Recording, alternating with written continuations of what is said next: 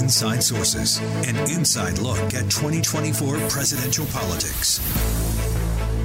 Welcome to our weekly Inside Sources, inside look at presidential politics. And we're actually going to do a double today. We can't fit it all into one segment of the show. For the next 30 minutes, we're going to dig in and get behind the scenes, the political campaigns, especially the presidential race, as we roll through 2024. And as we do this, of course, we've got big news coming on the Republican side out of South Carolina. That will be their primary tomorrow. We'll come to that in the next segment. But we're going to start on the Democratic side because it's President Biden's week. The administration has been very vocal in attempting to really take control of the narrative. A lot of things happening or not happening in Congress, whether it has to do with the southern border and immigration or whether it's funding for Ukraine and Israel. There are a host of things that are happening on that front. So let's start with President Joe Biden and his reelection bid. Very interesting. Of course, a little Utah connection today as well. Governors from across the country visiting the White House, their annual winter meeting. And, of course, our own governor, Spencer Cox, is not only in attendance, but he is the head of the National Governors Association. And the president welcomed the governors to the White House. That's always a unique moment when you have the leaders of the states who tend to get more things done and operate within budgets than our federal counterparts do. So the president welcomed all of them there to the White House. Of course, he touted some of the things that he had done, especially in terms of infrastructure and what that was meaning in the states of all of these governors from across the country. We've been incredible partners. Governors know the measure of success isn't how many partisan points we score. It's did we fix the problem? We disagree on how to fix the problem many times. We're all here for one reason, to fix the problems, to get things done for families, for communities, for the country. I came to office when the pandemic was raging and the economy was reeling, but we've turned things around with your help. The American Rescue Plan provided $350 billion to state and local governments. The bipartisan infrastructure law made the most significant investment in our nation's infrastructure in history. At the end of his remarks, President Biden actually gave a little shout out to Utah's governor for his leadership. I appreciate Governor Cox's effort to make the mission of the NGA to get those of us who disagree with one another to listen to one another, to treat one another with a sense of dignity and respect. That's essential in the part of America. That's how we get things done. That's how democracy works when it works. It needs to be able to have that kind of exchange. There's a nice shout out from President Biden. And again, Governor Cox taking the Utah model to Washington, D.C. We like to see that on a lot of different fronts. And clearly one of those moments today for sure.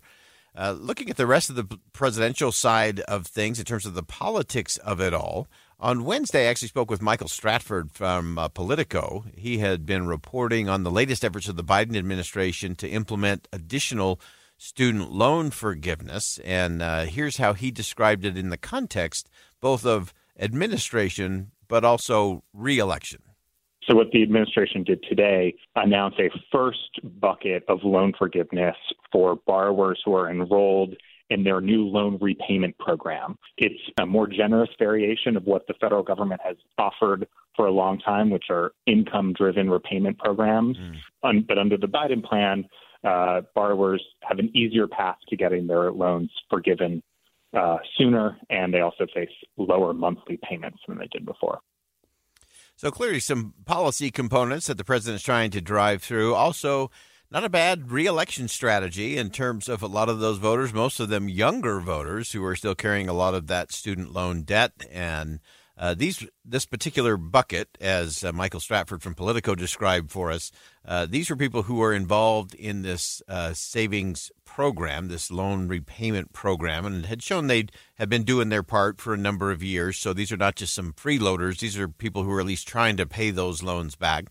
But always interesting in terms of what you do and then how you do it. And then, as is always the case in politics, who gets credit, which led to a really interesting component to all of this that got me thinking about Moana, as President Biden let everybody know that they're welcome.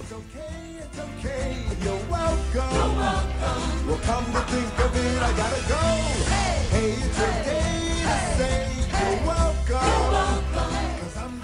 You're welcome. That was the message coming out of the White House, coming from the president, and even going directly to the email of about 153,000 Americans who the president was just letting them know, you're welcome. Your student loan is forgiven. And, of course, that music was from the Disney hit Moana, where the demigod was basically taking credit for everything, from the sun coming up to everything that's good in between. You're welcome. He was responsible, and the president was definitely taking a victory lap on that, but he wanted to make sure that everybody knew. Here's what the content of that email really composed of for all of those borrowers out there. The first word is congratulations, and I'm paraphrasing now, but it's effectively, thanks to the policies of my administration, you now have student debt relief, and it's signed by the president at the end of the email.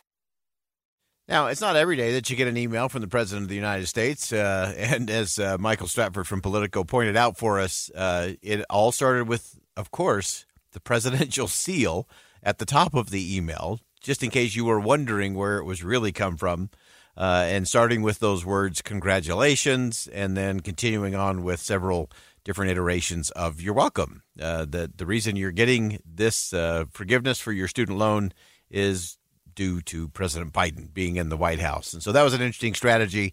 And it's one that has been debated amongst the Democrats on a whole host of issues. So this is interesting political, that many on the Democratic side don't feel like the president has taken enough credit for things that he has been able to get done, infrastructure bills and so on. And so this was clearly a moment where the campaign said, if you're going to do this, there is a political benefit to this. And you better make sure everybody knows what you're doing and that it's happening because of you. Because otherwise it's one of those things that just kind of slides on by. And so the administration, of course, wanted to take some credit. So they did a very big shout out to themselves, kind of Moana style. The Rock Johnson, I believe, is the singer there. So The Rock helping along with the You're Welcome category there for the Biden presidential campaign. Of course, a host of other things happening on that front. We talked a little bit about the president going on TikTok during the Super Bowl, really launching his campaign there. That's another one that is high stakes, behind the scenes politics. It was less than a year ago that President Biden was among many who said we should ban TikTok in the United States. He was part of a growing chorus. People who were saying we need to have them sell this off. This cannot be a Chinese-owned and operated company here in the United States. It needs to be sold, or we need to be able to block it. They did take it off of all of the federal phones, any federal employees or federally issued phones. A lot of states have done that as well. And so how do you go from that leap of saying we should ban it altogether, or at minimum make sure it's not on any government phone anywhere, to the president not only signing up and getting his own account, but then launching to make sure a lot of people go there in the middle of the Super Bowl? And the answer is the big L word. It's lobbying.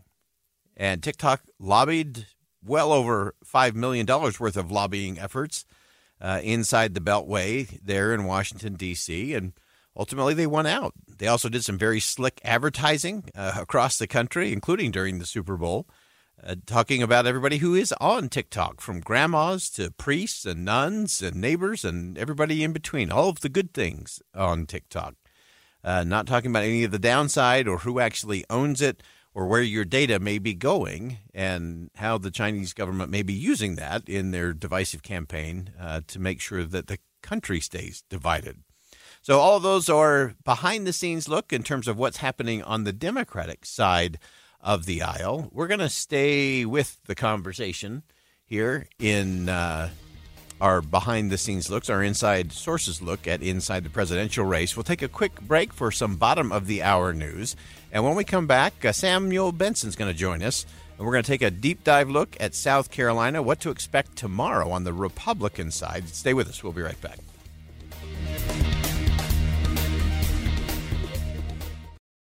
Inside Sources. Inside Sources. America's voice of reason. Boyd Matheson on Utah's home for elevated conversation. Inside Sources on KSL News Radio. Inside Sources, an inside look at 2024 presidential politics. Well, every week, every Friday on Inside Sources, we give you the inside look at presidential politics. And there was so much to cover this week, we couldn't do it in a single segment. So we spent the first segment talking about President Biden and his re-election efforts and the things that he did this week to try to leverage and be best positioned now. And we're going to shift to the Republican side of the aisle, where it is election eve in South Carolina. And as we always look to when we're looking to the road on presidential politics, we go to Samuel Benson. Samuel is in North Charleston. I think he's at Monk's Corner, where Ambassador Haley has been doing a series of events there, and I understand you have a prime location spot there, Samuel. Thanks for joining us today. Yeah, my mobile studio today is in the Bojangles parking lot, so coming to you live from beautiful South Carolina. See, that's how you know it's legit coming from South Carolina. If that's the parking lot you're in for sure. Well, Samuel, as you've been covering the race and the course of the race, obviously the gap between former President Trump and Nikki Haley has still been projected as a pretty big number. But the conversations have been really interesting in South Carolina, and I think it's one that Nikki Haley has been trying to say, okay, South Carolina, you've been the course corrector before. You could change the dynamics once again. Certainly. And the interesting thing here, Boyd, is that in Iowa and in New Hampshire, Haley's message was that she could win, that she was planning on winning, and that she wanted to win. And, of course, she took a close third in Iowa and then second place in New Hampshire. Here in South Carolina, you don't hear her talking about winning the primary, but she talks about competing and sending a message. There was a press call this morning with her campaign manager in which the campaign manager was asked as well, does Ambassador Haley think she can win South Carolina? Because polls show her down by almost 30 points.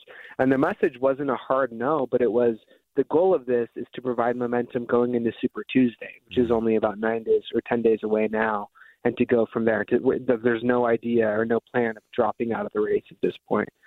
So although Ambassador Haley does have this huge deficit here in her home state, according to most of the polls, she's very optimistic that they can send a message that if South Carolina, a deep, deep red state that Trump has carried by huge margins in both 2016 and 2020, if she can compete here, then she can compete anywhere. Yeah, and I think that's such an interesting thing. You go back to 2020, and there were a lot of calls rolling into South Carolina on the Democratic side. Bernie Sanders had all the momentum, and a lot of people were calling for then candidate Joe Biden to get out if he didn't do well in South Carolina. And then, of course, he got the endorsement of Jim Clyburn. Everything shifted, and the race dynamics really shifted. In terms of the Haley strategy, the numbers are just stunning to me that only 4% of Democrats voted in their primary earlier in the month. And so with the way they're structured there are 96% of the registered voters who could actually show up tomorrow and vote. What are people making of that inside South Carolina? That's correct. Yeah, we have a story about that today up on Deseret.com about this interesting move by the Haley campaign to actually push Democrats to vote. Now, they haven't done any sort of formal advertising or text pushes or anything like that, but at the end of all of her stump speeches this week, Ambassador Haley has said, remember that if you didn't vote in the February 3rd Democratic primary and you're a Democrat or an independent, you're eligible to vote in the Republican primary. So she's sending this message to voters saying, you're welcome to join and vote for us and support us regardless of your party affiliation. Now, that's infuriated the state party leadership here. The state party chair on Monday put out a statement disavowing any of these so-called ridiculous pushes to get Democrats or others to vote in the Republican primary. In fact, it's been 7 years in a row now that the state legislature in South Carolina has tried to close the Republican primary to no avail. But then you have other groups. You have Haley's Super PAC, who's been doing ad buys and pushes on radio to get Democrats out. You have this other group called Primary Pivot, which is a super PAC started by two Democrats that are trying to send text to all of the voters who didn't participate in the Democratic primary to get them to send in ballots on the Republican side. It's hard to know at this point how big of an impact that'll make, but it's certainly an interesting strategy by Haley, who for so long has been portraying herself as this kind of conservative Republican fighter, but now is having to recognize that she's going to have to cast a bigger net that she wants to compete even in her own state. Yeah, and I think it's so interesting, and you pointed out this really well in your piece at Deseret.com, that there is this interesting pivot, and I think throughout her campaign, Nikki Haley has had a broader reach and much more stretch in terms of going from the conservative right into the center and even to some of those center-left Democrats and independents. Because she clearly believes that's where the country is. We heard in her speech on Monday when she did vow that come Sunday morning she'd still be in the race after South Carolina marching towards Super Tuesday. But she really did start to make that case where she was sort of tying President Biden and former President Trump together in terms of some of the failed policies and maybe hoping that the rest of the country can say, hey, wait a minute, maybe there is space for a different kind of conversation. Yeah, over and over in her speeches, I've heard it twice already today, that she points to the data showing that 70% of Americans don't want former President Trump or President Biden as the options in November. So she's trying to bring together kind of this disenchanted middle of a majority, maybe a quiet majority of voters who don't want Trump or Biden, who want younger leadership, who want more optimistic leadership. And that's what she's banking on at this point. It might be a tough sell here in South Carolina where people know her. You have Republicans who loved her as a governor, who thought she did a wonderful job of growing industry here, of leading the state through really difficult challenges, whether it be the shooting of Mother Emanuel or lowering the Confederate flag from the state capitol. But then you also have Democrats who went through 2 terms of a Haley governorship and didn't like her very much. So she's kind of selling to a tough crowd of people who over the last 8 years have become big, Trump fans, MAGA folks, or kind of her former supporters or former opponents. That said, we go into Super Tuesday next week where 19 other states will be voting from, Utah to other states, Virginia, North Carolina. And those are kind of different voter bases as well. And it's very possible that her message does resonate. That said, she's not focused on that. The goal right now is South Carolina, where she does face this huge deficit. And the question is, I think you're exactly spot on, Boyd. I think the question is how many Democrats and independents turn out, because the vast majority of Republicans here say that they'll be voting for former President Trump. Yeah, so interesting, and it's going to be fascinating. I'm going to be watching that tomorrow. Since we don't have NFL football, we're not quite to March Madness yet. It's all going to be about South Carolina politics tomorrow. I love it. But it will be interesting to see how that goes. Then, as you mentioned, everything pivots to Super Tuesday, just 9 days out. And, of course, she will have a stop here in the state of Utah next week, and we'll be covering that closely as well. Samuel Benson joining us from the exclusive Samuel Benson Bojangles studio in South Carolina today. That's how you know you're in, and you can always follow all of Samuel's writing. It is brilliant writing and great analysis at Deseret.com. Also pick up his newsletter there as well. And, Samuel, thanks for joining us. I know it's a busy day, and good luck tomorrow. We'll look forward to getting you back in the state. Yeah, thank you, Boyd. All right, that's Samuel Benson, and again, coming from the Bojangles parking lot there in South Carolina, just outside of North Charleston. Monk's Corner is really where they've been most of the day today with Ambassador Haley. So we'll continue to track all of that. That's your look at presidential politics. We'll step aside for a quick break, come back with some important conversations about homelessness coming up next. Stick around.